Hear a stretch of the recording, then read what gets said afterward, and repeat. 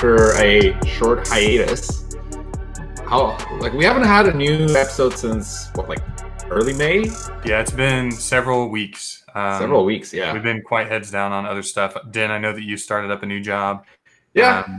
We haven't been like actively recruiting people here to get on the show, but today we have Jin Yang, who is the VP of Design at CapitalOne. And Jin is again, he's here for just having a great conversation about his career. Going to touch on a little bit of things around silent leadership, design thinking in the workplace, and then hopefully we'll get to talk about some food. Because I know Jin is also a huge foodie. So, welcome, Jin. Glad to be here. Let's talk about food first. Just kidding.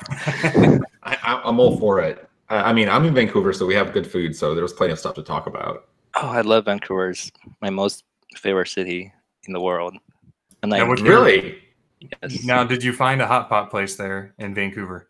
Yeah, in Richmond, where it's pretty much Chinatown there. I think Dan should know that. Yeah. It has some really amazing Chinese restaurants. Yeah, no, it's really good.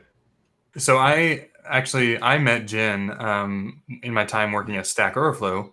Jin was my boss. He recruited me to the company as a designer.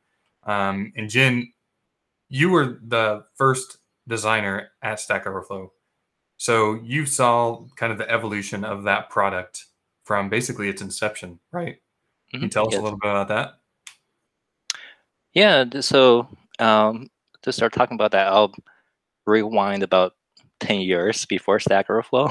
So in the early 2000s, actually rewind 6 years, about 2001 to 2004, I worked for GlaxoSmithKline, GSK, in the Research Triangle Park in North Carolina. That's where I met Jeff Atwood and Jared Dixon. They were on my team. So I was an internal web app designer / developer. Jared just got out of college, and Jeff was, I forgot what Jeff's title was, something like network developer. And Jeff and I quickly became friends because we were gaming nerds, and he used to come to my house, have LAN party with me. Do you remember LAN party back in the day? Oh my gosh. Yes. I still remember he's custom this little portable gaming PC with a door handle mounted on top, so he could just lift the box. So we became good friends, and after later I left that job, and so that I believe he moved to West Coast, so we lost contact for a good while. And around 2007 to 2010 time, I was working at the FCC, the federal government in DC area. And during that time, my coworkers kept on linking me this blog called Coding Her, and it was really good content. I didn't even pay attention to who the author was. I kept on reading. After a month, I was like, wait a minute, this is Jeff's blog. So I think I sent him an email just saying hi, and we caught up a little bit after that and stayed in touch. I think one day around, is it 2008 or 9, he was telling me he's thinking about starting this new side project, because at the time he had quit his full-time job because his blog became so successful. I think he had hundreds of thousands of followers. Remember, like back then when blog was popular, like that was a different time, like a different era kind of for the web too, right, Jen? Yeah, before social media, it was like RSS feed, and bloggers had the FeedBurner reader count on their page. So he was telling me that he was going to start a Q&A site. He explained why he was going to do it, and it just sounded really exciting. And I believe he built Stack Overflow Alpha. He blogged about weekly, multiple times a week to the community about what the team was working on that week and what was shipped, and getting feedback. In fact, years later, when he started Discourse, his current company, he did the same thing. He's always really transparent with the community. Anyway, long story short, I helped him with some designs, CSS minor stuff, but I wasn't really truly involved. And at the time, I was not having a great time at my daytime job, even though I really loved people I work with. But this was the federal government, probably one of the worst places for a designer you can imagine. You can work there for years and not shipping anything out just because it's heavily regulated. There was bureaucracy, a lot of office politics. And I remember the day I read, I think somewhere on TechCrunch is that Stack Overflow raised $6 million in funding. Literally that morning, I sent Jeff an email. It just contained one line. I think it was something like, "Hire me, I'll bust my ass for you," and that was it. And in the story after that was kind of interesting. And Jeff said, "Well, I would love to have you work here, but you have to talk to our CEO, Joe Spolsky," because Jeff is just one of the two co-founders. And I knew who Joe was too, because I was a big fan of his blogs too. He wrote a lot of really good articles on hiring good people and let them do their thing, and gave employees really good benefits like private offices and things like that. And I talked to him. I remember we had a Skype interview, because back then, before all the stuff we have now, there was Skype, right?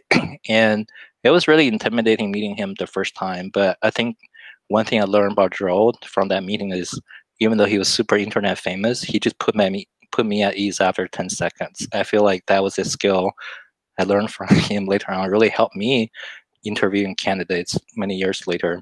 What was it about Joel's kind of personality that gave you that he feeling? was just really funny and relaxed. It didn't make me feel like this was like interview. It just like a chit chat, and he cracked jokes. And yeah, I mean, just his whole charisma, personality that really affected me, because I was getting ready to answer a lot of hard drilling questions, but he didn't ask any of that. He just said, "Well, I appreciate your help, but we don't really need a full-time designer right now. Maybe you can do kind of some kind of contract work with us." And I was really disappointed. I was like, "Oh man, this is my ticket out of the government."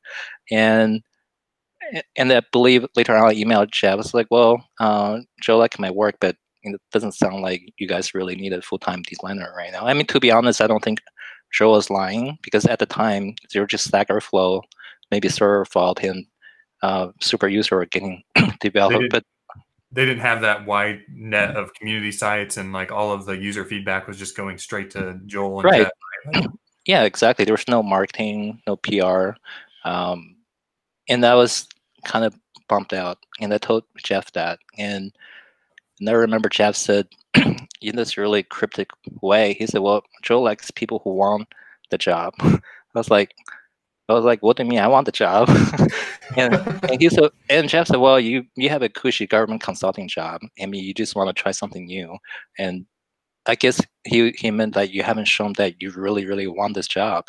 And I was like, "Well, how much more can I show I really want this job?" I think Jeff was like, "You should quit your job." I was like, "What?" Because I was living in DC at the time. The cost of living was really expensive. I had 3 young kids. My wife did not work. And, we also need a health insurance. And I was like, "What?" To me, there wasn't even an option. I was like, why wouldn't anybody in their right mind, just ditch a well-paid government consultant job and for something like this? Throw it all out the window, like the security out the window for. It's like this goes like contrary to the typical advice when people tell you, like, when you look for a new job, make sure that you line up your next journey before you quit your previous one. Yeah. This is like essentially just cut the ties with everything and then hope that you get hired. Yeah, I mean, to be fair, it wasn't like a complete blind decision, because I trusted Jeff. In the back of my mind, I knew he wouldn't do me wrong, right? If he wants me to do this, and I should trust him. And I talked to my wife, and she was super supportive too. She knew I wasn't very happy working at the government. So I did. I quit my job, and I sent Jeff and Joe an email. And I remember I told Joe, wrote him an email, I said, "Hey, I quit my government job. I would love to do more stuff for you." And he even sent me an email, say, "Hey, congratulations. I think you made the right call." I was like, okay. Anyway, but I wasn't hired right away. I worked as a contractor for Stack Overflow for 4 months. Now, didn't you do something? I vaguely remember you telling me a story about you actually built a custom website for that job, yeah. right? Yes, I still have it. I'll link it to you later. But that was after I already worked for a few months for Stack Overflow as a contractor. And I remember every day my wife would ask me, "Have they offered you full-time position yet?" Because I was paying Cobra insurance, if you know what that is. And it was really expensive. It was not good. And I said no.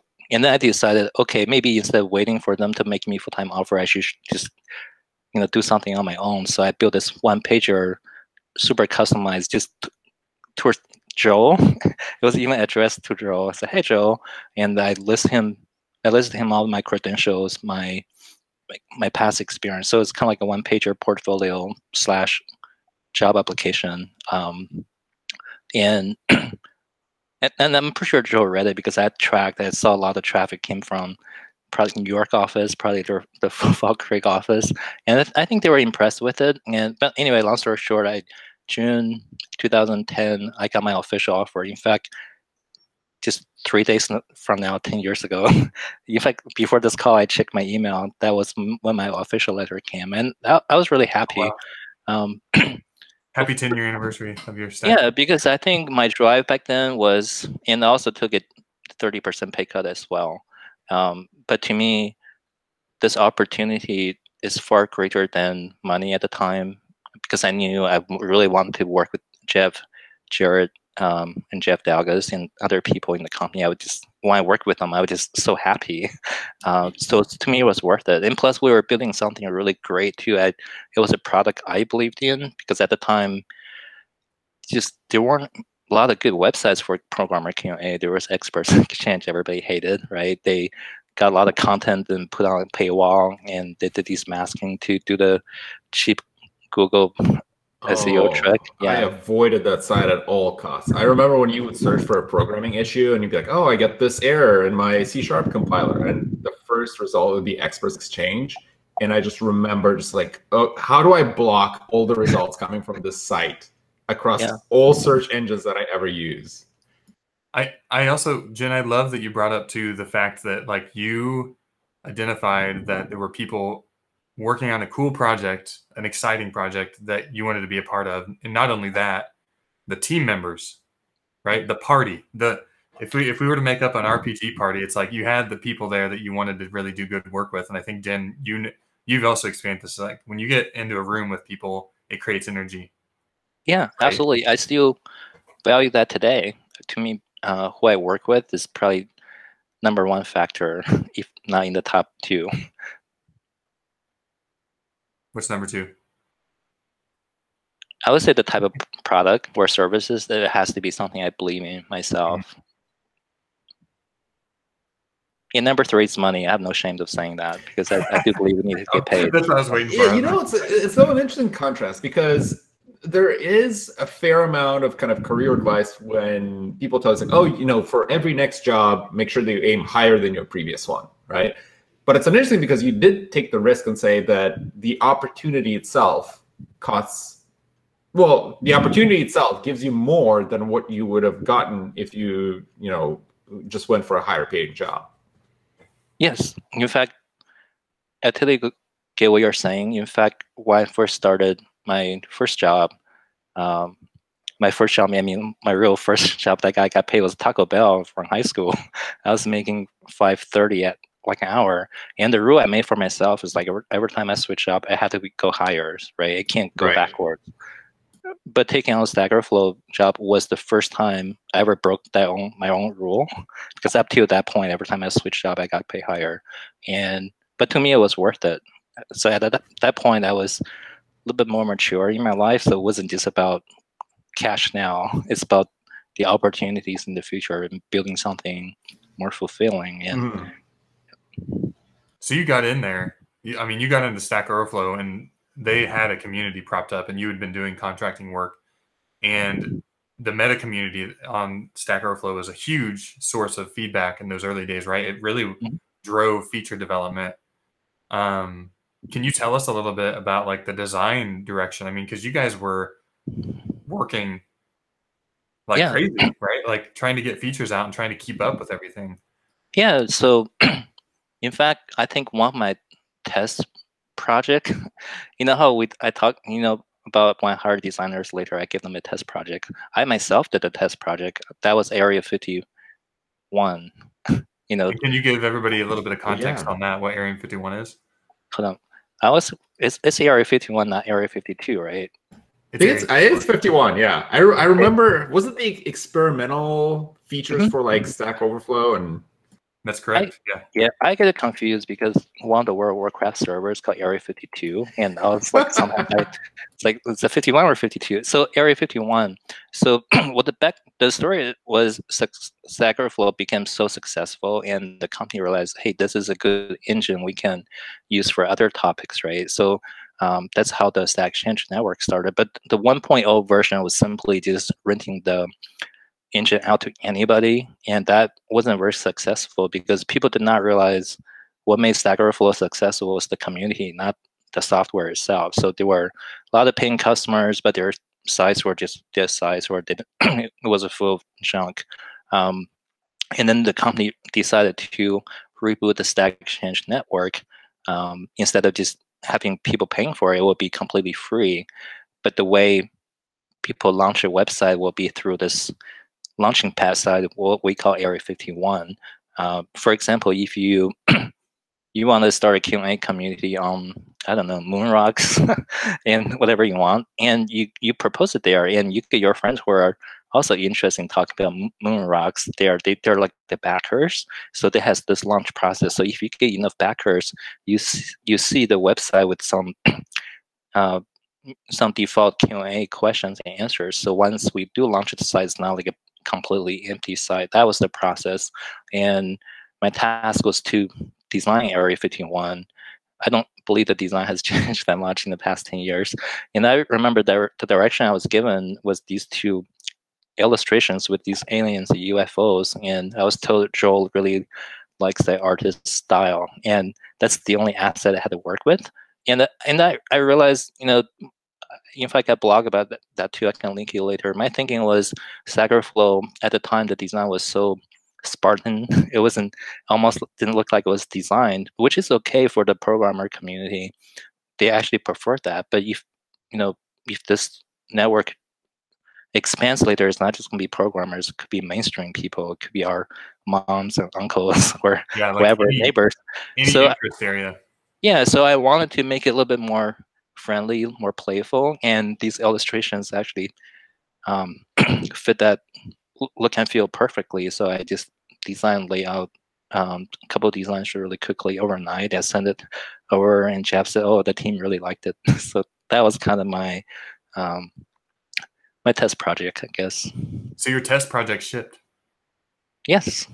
Yeah. In fact, that's how I decided to give test projects to future designer hires later. Because to me, it's really good because I don't like to give a fake design test. It's like a made up test. I prefer to be a watered down version of like a real project.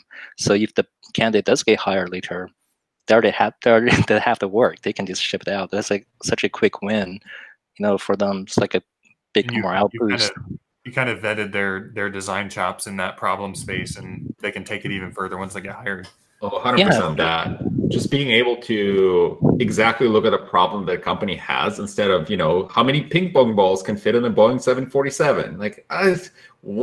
Yeah, they can give you some idea of how they can estimate volume, but it doesn't really tell you much about their problem solving skills when it comes to your product. Yeah, and I never. Parts of being involved with that at Stack. So I was on the team when we were doing that, actively trying to get new people on, and it was great to see like the diversity of thought. You would see a lot of the same trends, and so you could very quickly identify whether this was like a novel thought on a like a permutation on an idea or not. So it kind of helped also to like verify like, hey, is this person like thinking in a diverse or a new way that we didn't even see, and I think that's a really powerful part of it too. Yep. Sorry, that was a long answer to your question. I don't think I even answered it, Courtney.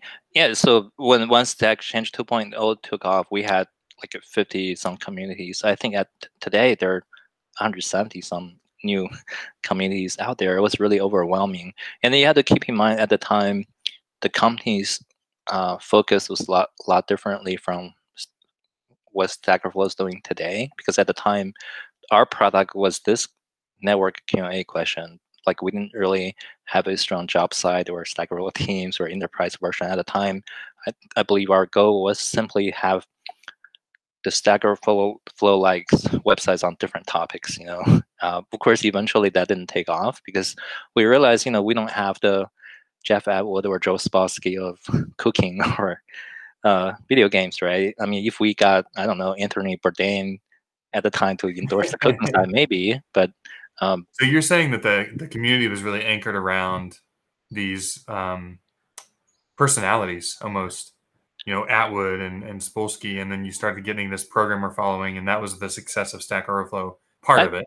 I believe so. And also, it's essentially the initial users were, I believe that's even true today, the core user audience for those sites, even though they're not techie sites, but they're still programmers. That's why later on we decided, okay, these photography sites, video game sites, they're kind of like a hobby size for programmers. Our central audience was still programmers. And that's when the community support lessened. But in the first 3 years, definitely we were focusing on design the branding for these communities, and that's where I spent a lot of time designing.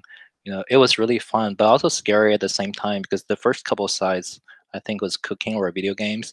If you think a designer's worst nightmare is designed by community or committee, and it was literally that, the pitch design, hearing like all the meta users critiquing my design or the moderators, and it was really nerve-wracking. But eventually, what I found that made things a lot easier was I had to write my design pitch really carefully and strategically. Like, for example, like every design decision I made, I showed them my research, my way of thinking. So I would prevent these personal preference interjection. So if I pick a red color and I explain why I did this, somebody can just go in and say, no, I don't like red. Red sucks. I like yellow. And they will get downvoted by the community too. So it was really important for me to have the users understand my thinking 100%. Yep. And there were a lot of other little tricks too. I think I taught the other designers later. I said, hey, when you do a mockup, use the moderator's avatar. You know, that will make him feel happy and he won't be as critical. You know, little tricks like that. Oh, Little this is psychology fantastic. things. I wish I had the life hack back in the day when I worked at Microsoft and I worked at Outlook, and we had to do some design reviews, including the photo of like the GM or something like that. It'd be like just Yeah, I mean, the make thing is, I think people like to see their faces and see their names, right? They immediately feel like, oh, I'm included in this. They And get maybe ownership. They know that like there was some thought, but like they actually chose me.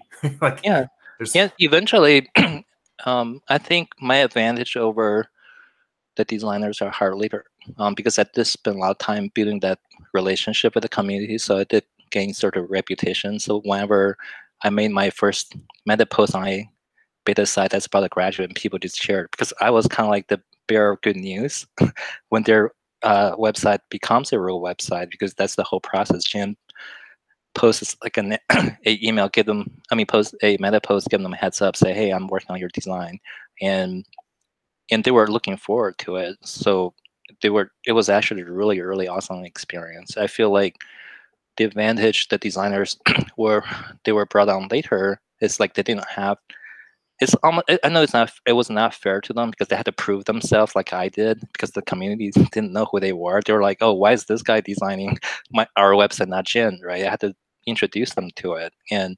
I still don't know how they really thought about that, because I feel like sometimes the communities definitely can be really harsh. And that I just tell everybody, to grow a thick skin. You're a designer. you told us grow thick skin. It's going to be like a critique you've never experienced in your life, and boil the frog. So knowing Yeah. that and Many having times. that, yeah, like having that reputation, have people ever reached out to you knowing that you are the bearer of good news, of kind of saying like, hey, like, can you help my community get started? Or like, can you have like short circuit essentially the process? Have people ever reached out to you about that? Yeah, the people did ping me in chat room that, but we mostly had community managers dealt with that, because it's not like we arbitrarily decided which site to graduate. You know, we just went with metrics, like what is the site activity, how many new questions and answers posted. So our community manager team did a really good job with that. So That's Shifting awesome. gears, I wanted to make sure we touch on like your kind of thoughts on leadership, because you've had to build a design team at Stack Overflow. You built a team at TopTal, a high performing team there, and then now you're at Capital One. So I think you have a kind of a unique take on leadership style and like what you are looking for in people to work with, right? Now, I'm not just talking about designers, but I'm talking about anybody that you're going to work with, right? Yeah, gosh, have a lot of opinions and thoughts. Well, first of all, I don't want to come off as telling you what to do because I've discovered there are so many different leader styles that all will work really well. And what I'm about to say is like after years, I found out what works best for me. I do believe in servant leadership, and because that's something we Joe Spolsky preached at Stack Overflow. I believe he personally did a really good job at that too. Um, and I was looking back early on in my career, especially in my early 20s, or even like late 20s. I used to think leadership and management are the same thing. So leadership skills is management skill because often you just have a boss, right? The boss is the leader, also the manager. A lot of times they literally have manager in their job title. And then later on I realized those two are completely two sets of skills. Often they do overlap, they do fall on the same person. Um, and to me, leadership is somebody who inspires you, who somebody who can make you better than like like what you are, and they really believe in you, and because of them, you leveled up. For example, Jeff Atwood was a really good leader for me in that regard. He wasn't like a people's manager, but he inspired me. He challenged me. He made me believe in all the product features he wanted to do, and he was really good at convincing people doing that. Um, and also I definitely believe in. I don't know. I don't necessarily know if silent leadership is the same as servant leadership because I feel like it depends on your temperament and personality, right? If you're really extroverted, you may not be as silent as somebody like me. I consider myself more introverted, but ultimately, it's all about supporting the team. So as a leader, my job is to set a vision for the team, establish a team culture, and then just let the team take it from there. Make sure that what they're supported. And other part of my responsibility is to keep on bringing even better designers for the team. Make sure this team collectively level up as well. For example, at Stack Overflow, my advantage was, I was the first designer. I knew exactly what the company needed at the time, what our culture was, what our mission statement was. I was able to hire people more aligned towards that goal. And when benchmark, I did actually, Joe told us that he said every time you hire somebody, that person should be even better than your existing team. So that way, over time, your team will Yep. get better and better, right? And I felt like I did that. Um, for example, according we used to talk about this, like every designer I hired on team, they were so specialized in certain area. I felt like no, the existing team did not have that. So then they can teach the rest of the team and level up. Um, I feel Yeah, like I think that actually shines back into one of our like nerdy interests here, which is like you were a World of Warcraft guild leader. Like you understood what you were going into a raid and you had yeah, to build a party that's well balanced, right? Or tailored to the challenge. And yeah, I think that your team building almost reflected like we need to have a group of skills that collectively can meet the challenge and not necessarily all of them are unicorns, right? yeah. I remember when I was at Top Talk not that long ago. I gave one of the co-founders a presentation. It was literally about World of Warcraft and leadership skills, and I think he liked it because if you think about it, and this was vanilla World of Warcraft too. A raid took 40 men instead of 20 men. So if you think about it, you have to get 40, in fact, more than 40 strangers, probably 50, because you need to back up raiders in case somebody can't show up, right? So in raiding guild, there were typically at least 50 people at a time. Um, some big guilds had hundreds of people. So anyway, you have 40 completely different strangers. You have to get them to show up sometimes 4 or 5 times a night for hours at a time, accomplish this really hard mission. You may fail over and over again. You have to make sure you keep everybody's morale high, really learn from your mistakes. And once you've done that boss, you get these pixel loose. How do you distribute those fairly? Because if you don't, there will be drama. And that happened a lot, right? And so a lot of those skills do mirror to real workspace management skills. And it's And all remote. It's all through an avatar on voice chat, right? Exactly. It's completely remote, because back then we just voice chats like a TeamSpeak or Ventrilo. It's like we don't even have Discord today or Zoom. And then you have to recruit new, even better players and even non-performing players, because they're dragging the whole rate down. You have to make them not raid, or you have to kick them out of the guild. And that's the part of the recruitment part is just, it's just like real jobs. You have to do that. So that kind of prepared me for it too. Because my personal opinion is that anytime you have an organization of any sort with people, whether it's Warcraft guild or workplace, to me it's a high school. You have all sorts of personality, just like high school. You have your cliquey, popular people. You have loners. It's like you have to deal with that. How do you? It seems like you have a very big emphasis on growing fantastic talent, on hiring fantastic talent. In your position, how do you balance that out with contributing to the kind of design ethos of your company, right? Because if you're focused too much on the people side, that means you eat away from time that you could be focusing on design and building, say, the design system for what you're working on. What's your kind of philosophy just balancing that out?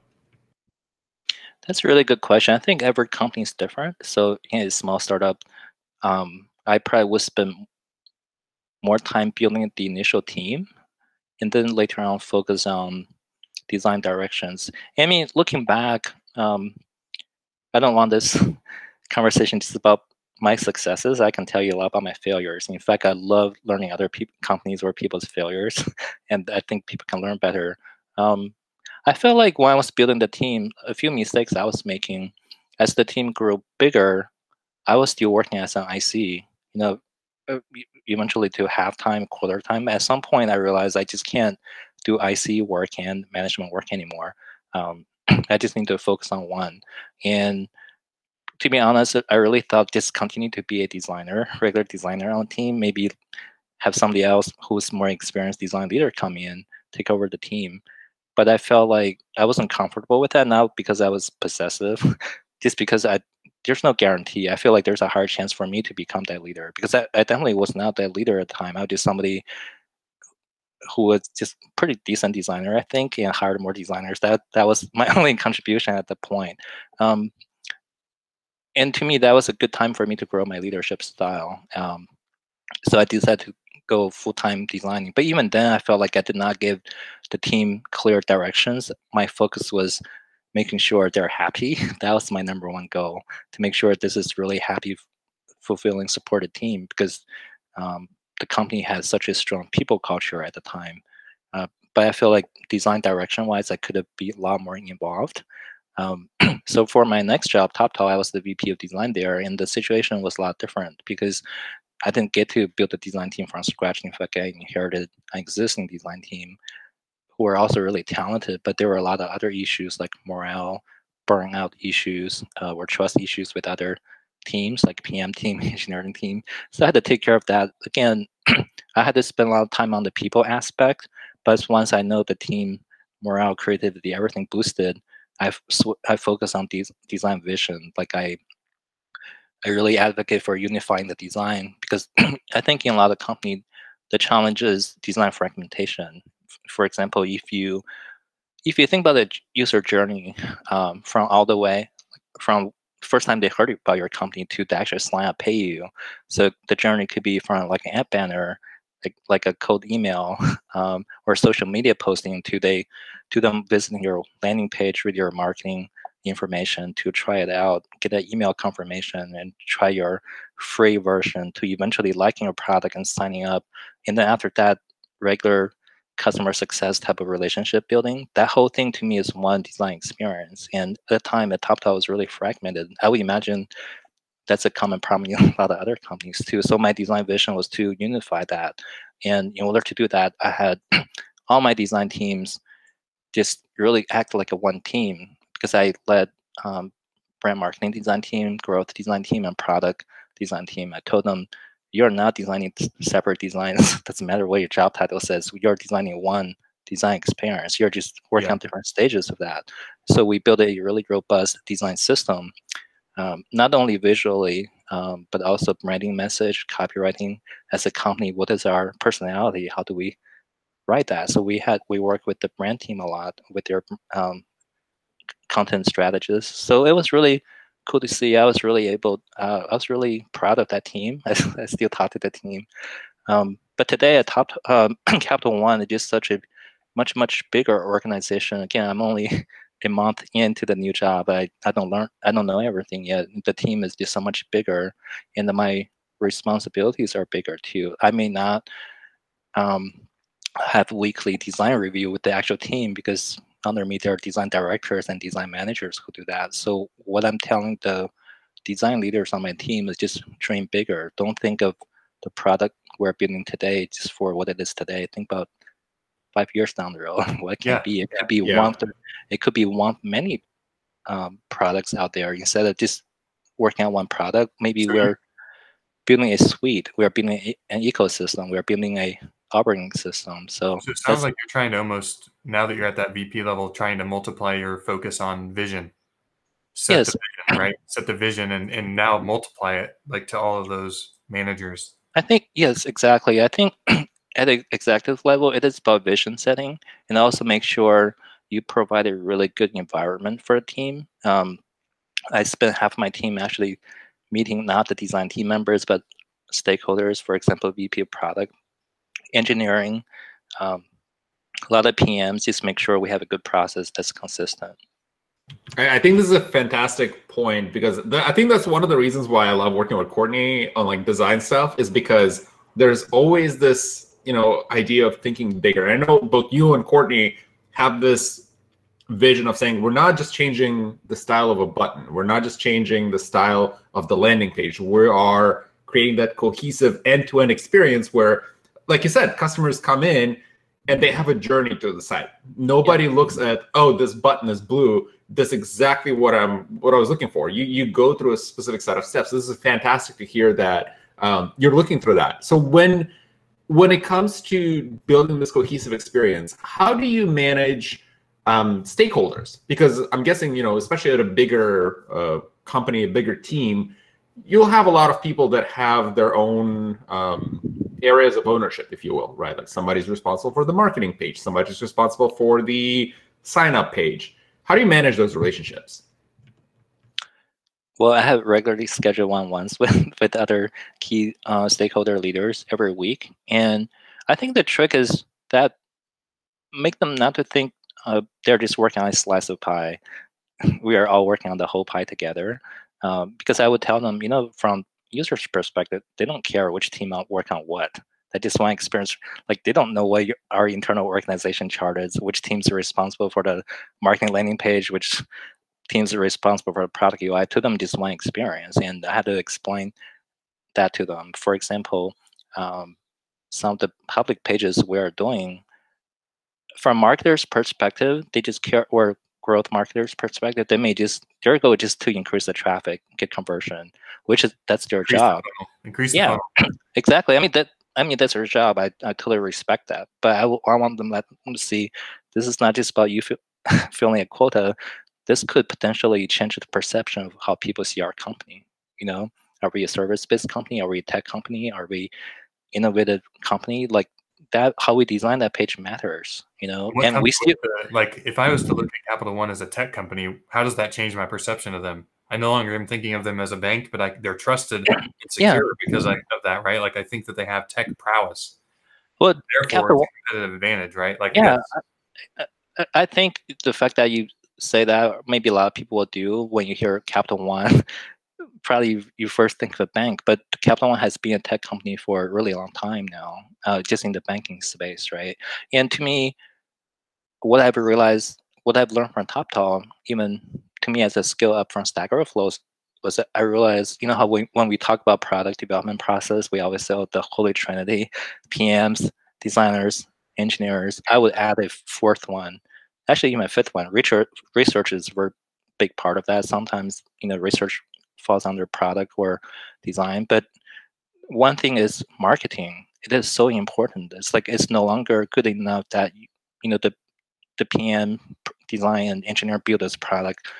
If people don't know about your product, you may as well not exist, right? Because when you launch the thing, to me, that's when the challenge starts. How do you promote it? In fact, in Capital and One, the internet is even bigger than it was, 10 years ago. I mean, it's changed so much, yeah. right? There's so many things.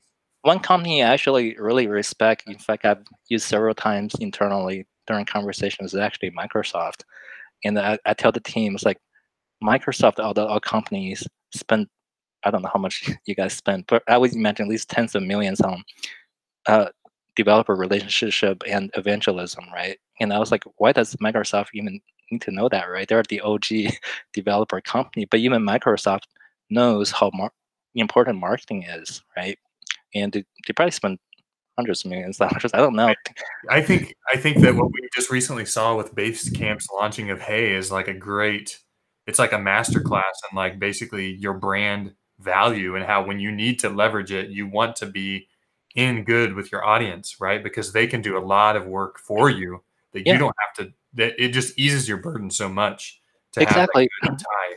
Marketing is such an important thing. That's why I feel like marketing should be brought in early on as well when we are about to build a product, so marketers learn, okay, what is our product about? Who are we targeting? What's our brand image? So I think the old school, like you got to be able to write the pitch, write the press release. It gets a lot of bad rap, right? Because when people assume marketing, your first hunch is like, oh, these are just the people that like I can build my product, I can design it, hand it off to marketing to sell it. Like they'll figure it out. They send emails, they make all these pages, but in reality, they play a much bigger role. Where with Jen and Courtney, what you're alluding to, this is kind of building out that name and saying that the brand of product X stands for security. It stands for trust. It stands for certain things that customers appreciate. Yeah, to me, it's not fluff. I mean, assuming the marketers are good, right? They know. I mean, obviously bad marketing as well, or they just make me cringe, right? But I feel like good marketing really will help to get your product out there. Because some of the companies I really respect, I feel like they do amazing marketing. It's like Nike. If you think about Nike, just make shoes. But when we think of Nike, we don't think there's a pair of sneakers. We think of athleticism, right? Sweating athletes that drive and make you to have that positive feeling. So it's almost like a life brand, because I feel like any brand that becomes like life brand, that's like the pinnacle. They have reached that. They become part of your life. You don't see them just as a company trying to get your money, and you want to be part of that too. Yeah, like like a company like Patagonia, it's like they make jackets and stuff. But that's like a lifestyle brand.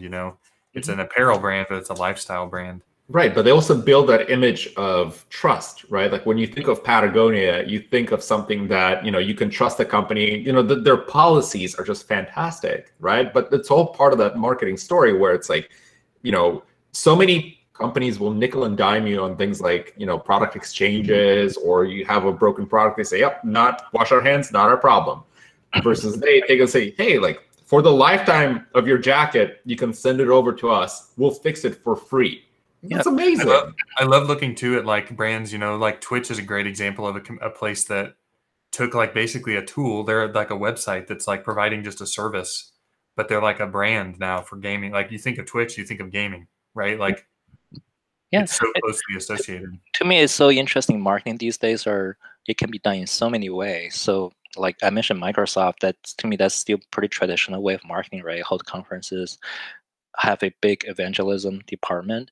But if you think about other tech companies like Tesla, SpaceX, that's literally one person marketing stuff. Elon Musk shit posting on Twitter. That's like a form of marketing, right? And people are like looking to him to market the stuff. I mean, he is the face of Tesla. When people think of Tesla, they think of Elon Musk, or same with SpaceX. And then the example you mentioned, the recent Hey drama with the Apple App Store, that's a form of marketing too. I think Paul Graham even said, "Oh, DHH and Jason Frey, they know BFS marketing type of thing. They always try to stir up something on Twitter, which happens to coincide with some kind of launch of their product." And think about how many people were talking about this thing in the past 2 weeks. To me, maybe it was not intentional, but regardless, to me, that's one way of marketing these days.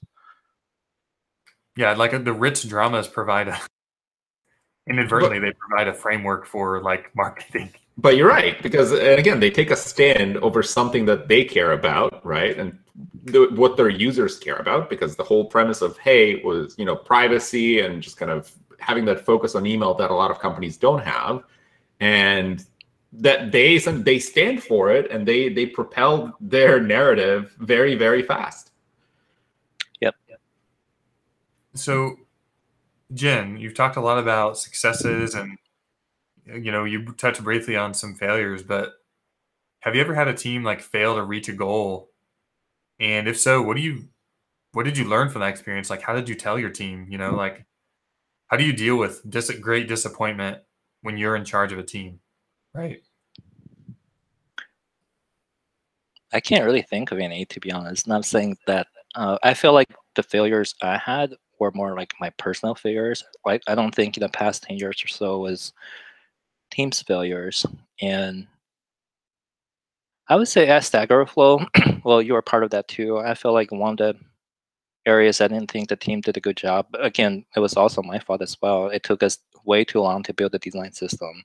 That's how I felt. And I believe my mistake was I tried to make it really democratic, because my idea was like, if all the designers on team got involved building this design system together, then when we launch it, you feel like a part of ownership, right? And I did not want just one or two designers do everything dictating how things looked. But looking back, we actually had a lot more arguments back and forth. I feel like, as the leader of the team, I should just put my foot down. It's like no more argument about this one. I'm making decision, then move on. And the fact that, again, keep in mind, my goal back then was like, I want to have a nice team who are nice to each other, not tear each other's faces off of arguing versus trying tying to each other. multi-thread something that maybe should have been single-threaded by two people. Yeah, and in fact, that's what I learned. And again, I don't see that as a team failure. It was more my failure. I feel like I was just not very decisive. I let this drag on too long, and the end result at the time, at least draft one, wasn't as good as I thought. So I did learn that lesson when I was at TopTal. I felt the need to build a design system, but I didn't want to take 2 years to do. And in fact, I told the team, I said, we need a design system. Here, how are we going to do it? We're going to finish this in 2 months tops, and then we'll have developers implement everything in 1 month. And I told the team I'm going to pick 2 people. These are, and why? I explained to the team, not because I think you guys are lesser designers than these 2, but I just want to move this along. That's what we need. And if these designers have disagreements, I'll come and make the decision. That's it. Move on to the next one. And we were able to build a design system really fast. I wouldn't say it was perfect in the beginning, but it just really sped things up a lot. And then we took our time. I mean, and back to your statement on vision, it cleared up the vision probably immensely. Yeah. And it gave you a fixed point to work from. Yeah, I think clear communication is important. If I didn't explain all that to the team, they may feel like I was just playing favors. I was dictating. And but I did explain to the whole team why we are doing it this way. It really helped to move the project along. Another thing I want to point out, that one thing I've learned recently, after I left Stack Overflow, I think my mistake was I made my #1 goal to make the team happy. That was my mistake. Because I feel like, obviously I still care about that. I want the team happy, but that should not be my #1 goal. The fact that the team are happy, feeling fulfilled, should be the side effect of something else. It should not be the goal. Right? For example, if I establish robust process, let the team believe in my mission, I pave a way for the team, have a really awesome organizational relationship with the engineers, product, whatever, and teams are compensated well, then they're happy automatically, right? But if I just focus on making the people happy, I may resort to, I don't know, fake nicety, bribery, or not speaking up. To me, that's not good for a team, and that's not good for me. So that's one lesson I learned from Stack Overflow. I feel like that was my mistake at the time, and I didn't challenge my team that much. Think about the whole time you and I worked together, Courtney. When did I even ever challenge you? I don't think I did, right? No. I mean, I don't think it was. It was always a situation of how are you feeling? What's going on, and yeah, exactly. I mean, to me, that's still important. I still ask those things during my one-on-one, but I, my leadership style, or management style is I don't like to put fire out. I like to prevent fires from happening to begin with, and that's why I value these one-on-ones. I hope the team can open up to me, and in trust and respect, this takes time to build. But I realize I'm personally accountable for my whole department. Like if something goes wrong, I can just say, oh, oops, that designer messed up. That's my responsibility too. yeah. I think that's a very important kind of leadership trait of just being able to own some of the, well, I don't want to say mistakes, but some of the kind of shortcomings of the team, because at the end of the day, the leader is responsible for growing that team. They're responsible for giving them the opportunities to learn and understand, right? And I've heard a fair share of stories where people would say, oh, like my manager would say that it was my fault or something like that in some big meeting and a big review, instead of doing that privately or discussing this in more of a, okay, how can we help you be better, instead of just shifting blame. And that's fantastic to hear. I don't think that's a good working environment if you're in a Absolutely place not. where No. your leader. If your leader is not accepting extreme ownership, I mean, there should be a mutual respect happening, right? That's a good way to put it. Extreme ownership. Exactly. This is where, as a leader, you're the one responsible for your team. Like you're responsible for the success when your team succeeds, and you're responsible for when your team doesn't. And I think that's also an interesting pivot to that, is when your team succeeds, you should be very generous in giving the credit and saying, oh, it's actually like, Courtney is the one that came up with this idea and he was fantastic at it, versus saying, oh, this is me. It's all me. But when it comes to blame, it's kind of the opposite. Yeah, it's almost like you have to protect. Right. Absolutely. Right. Absolutely. When I joined TopTal, the team was not in good shape, not because they weren't good designers. As I mentioned, there was burnout. There was a lot of blame towards design team. So the very first thing I decided to do during my first week was I told everybody outside the design team, whether they were PMs, engineers, whatever, even VPs, I said, you don't ever ping my designers directly on Slack. If you have a complaint, to ping me directly. And I just shield the team from all that like negativity, I guess, because I wanted to stop the hemorrhaging right away. And then I was able to rebuild relationships, and that worked really well. I've also learned when it comes to giving critiques and praises. I forgot. I didn't come up with this myself. I read from a book or a video. It's like, don't ever criticize them as a person or praise them as a person, right? So you can't say, oh, you're a bad designer because you did this. You can criticize that thing they did, right? And conversely, you want to praise that thing they did. I mean, if I say, oh, wow, Courtney, you're a great designer because you did this, then where does Courtney go from there, right? You want to praise All that I'm thing. getting out of this call is that I'm amazing. You guys keep doing that. Yeah.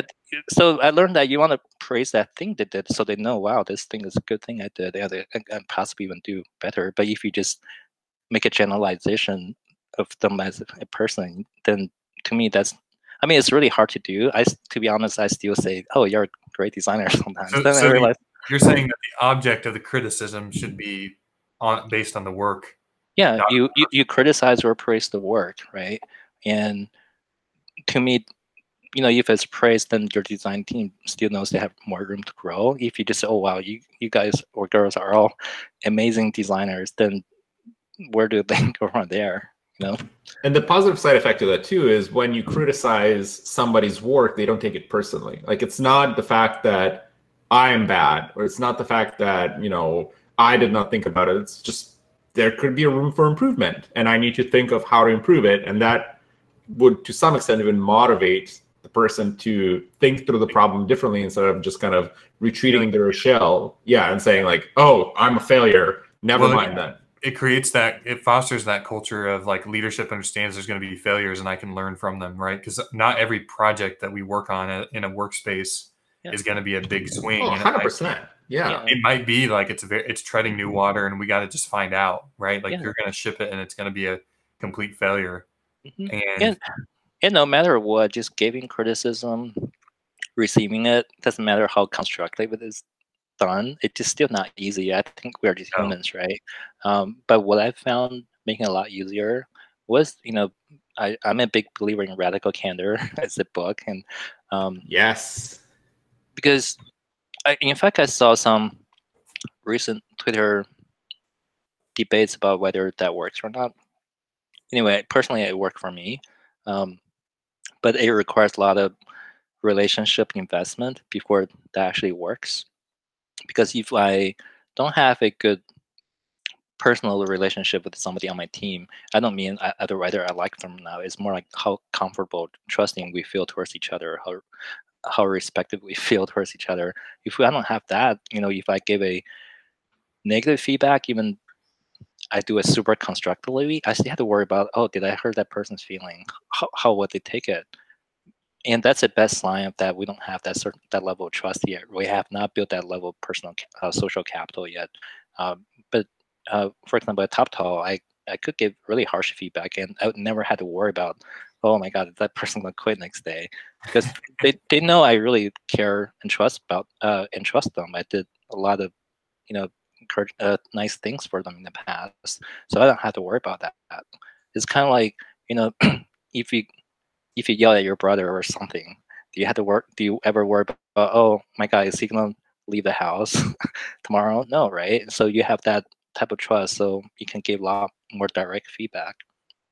I think the framework that Kim Scott outlined with the radical candor is absolutely fantastic, because you're thinking through the fact that you need to solve a problem with your product, with your service, and the people that you work with are those people that solve the problem. And that's where you're essentially addressing, how can you solve the problem better? And I think that that's kind of a big dilemma that sometimes managers can face, is like, well, like you said, do I hurt this person's feelings? Do I do that? But at the end of the day, there needs to be that shared understanding of, this is not about, like, of course, like, you don't need to be very terse and harsh unnecessarily. But at the end of the day, also hiding that and saying, no, you're doing great. Everything is fantastic. Just change some things. The person's not going to internalize the fact that that's actually not good, right? Like, they need to change certain things. You can't just sugarcoat it and hope that it changes. Right. Yep. So I would be very sad if we ended this whole interview without talking about food. And so this leads me to kind of my bookending question here, which is, what work habits have you found, Jen, that promote team spirit? Because I know for a fact you and we had many dinners in New York City. When we worked at Stack Overflow, that was like the focal point of basically team bonding. I mean, we all worked remote and we got together and we just went out and had great dinners. I mean, I remember people teasing me like, do you really work when you go to New York? Because you're always eating and you're posting photos about eating. But I think that was like a really key thing to getting to know my coworkers and getting to sit down with them and have to wait over, hours to get to the subway and get into a restaurant. It's like you're kind of like in this shared space to talk, communicate, learn about each other, right? That's one of them, right? Eating is a big one. But like, what other habits have you found that help promote that team spirit? Eating. I'm trying to think hard.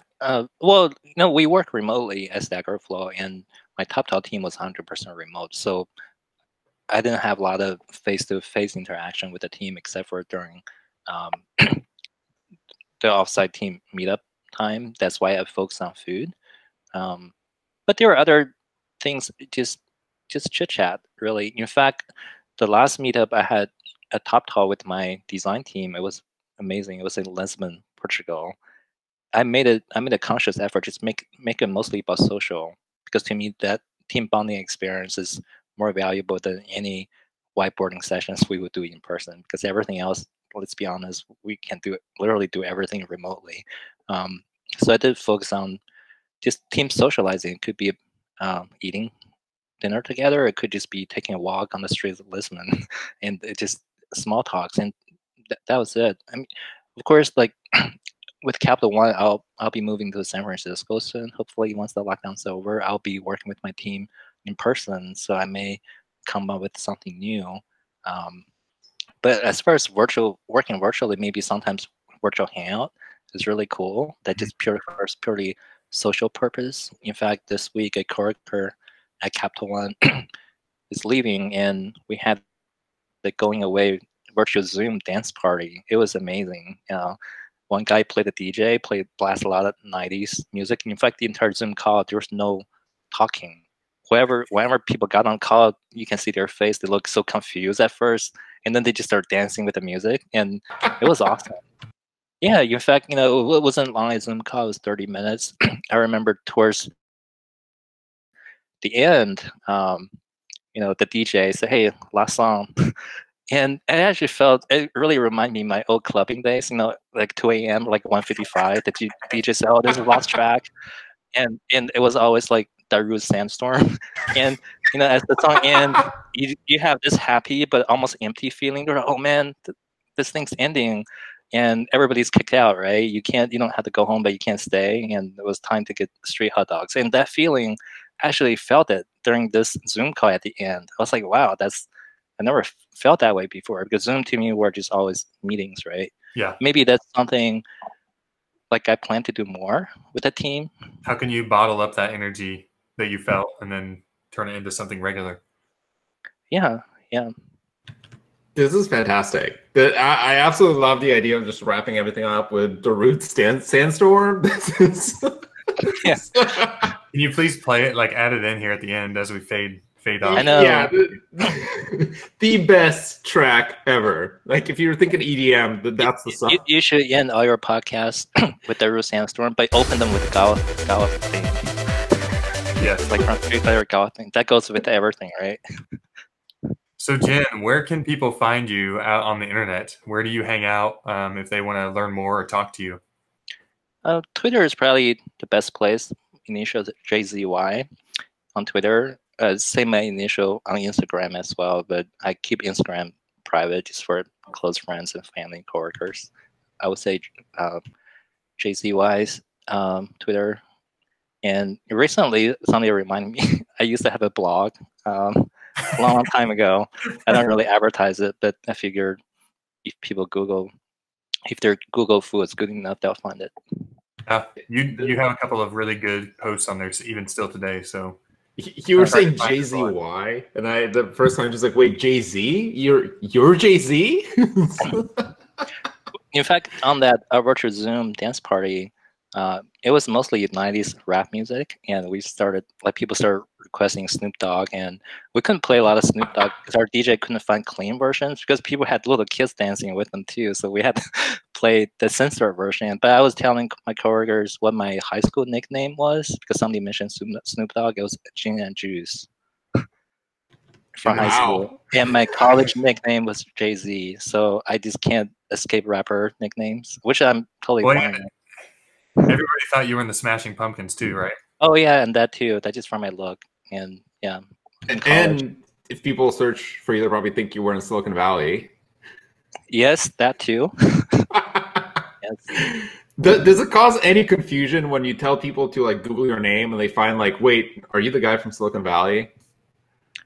Probably in recent years, because the James Ouyang guy, he basically took over my Google SEO juice. Like anytime you search my name, his face comes up, and then people like point that out to me. I'll say, yes, I too eat the fish. Yeah, man, you're buried now. You're not at the top anymore. Sorry. So we can wrap this up with just like, what's your favorite food place? We'll go through the circle. That's such a hard question. I think Ippudo ramen in New York. The food is definitely my most favorite ramen, but I picked that place because I've had so many good memories during my Stack Overflow days. I took Courtney there, Josh, and all the other Stack Overflow people from New York. So I feel like I had the most meals there, Ippudo, New York. I still feel like their tonkatsu ramen is the best. I'm putting that on my to-do list. Courtney, what about yourself? I believe there's a speakeasy attached to that shop, and it's called Angel Share, and it has some amazing cocktails. But it's not my favorite place to eat. But I did want to mention that because it was awesome. That's inside of Village Yakocho. You're thinking about a different place. Okay. Yeah, but anyway, that's a yakitori place. Yeah, Angel Share is amazing. Yeah. There's a place, so I got to pick some place that I can actually get to because I live in the middle of nowhere in Indiana. So it has to be some place I can actually go eat. There's a place called Bridges, and it's in Greencastle, Indiana, which is a short drive. It's about 30 minutes south of me. They have an amazing pizza oven there. It's actually been imported from Greece. It's a very kind of upscale restaurant, but they have an awesome pizza that has a jam on it. Actually, it's like a really rich grape jam jelly. It's really good. That's awesome. Yeah, for me it'd be Maritama ramen. I'll echo Jin's comments that ramen is my probably favorite food, and there's one in West End in Vancouver that it's fantastic. I went there. It's amazing.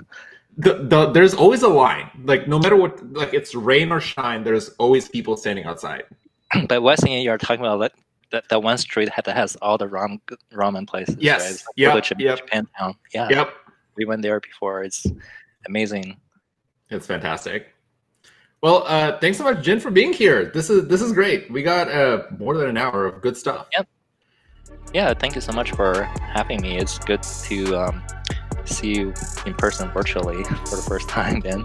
Yeah, very much mutual. And hopefully this is not the last episode where we're talking, because I feel like there's a list of topics. Oh yeah. I have a part 2 after you've been at CapitalOne for a while, and you can absolutely what you've learned there. So great. Awesome. Thanks, Jin. See you guys. Let's see. Okay. Stop and record.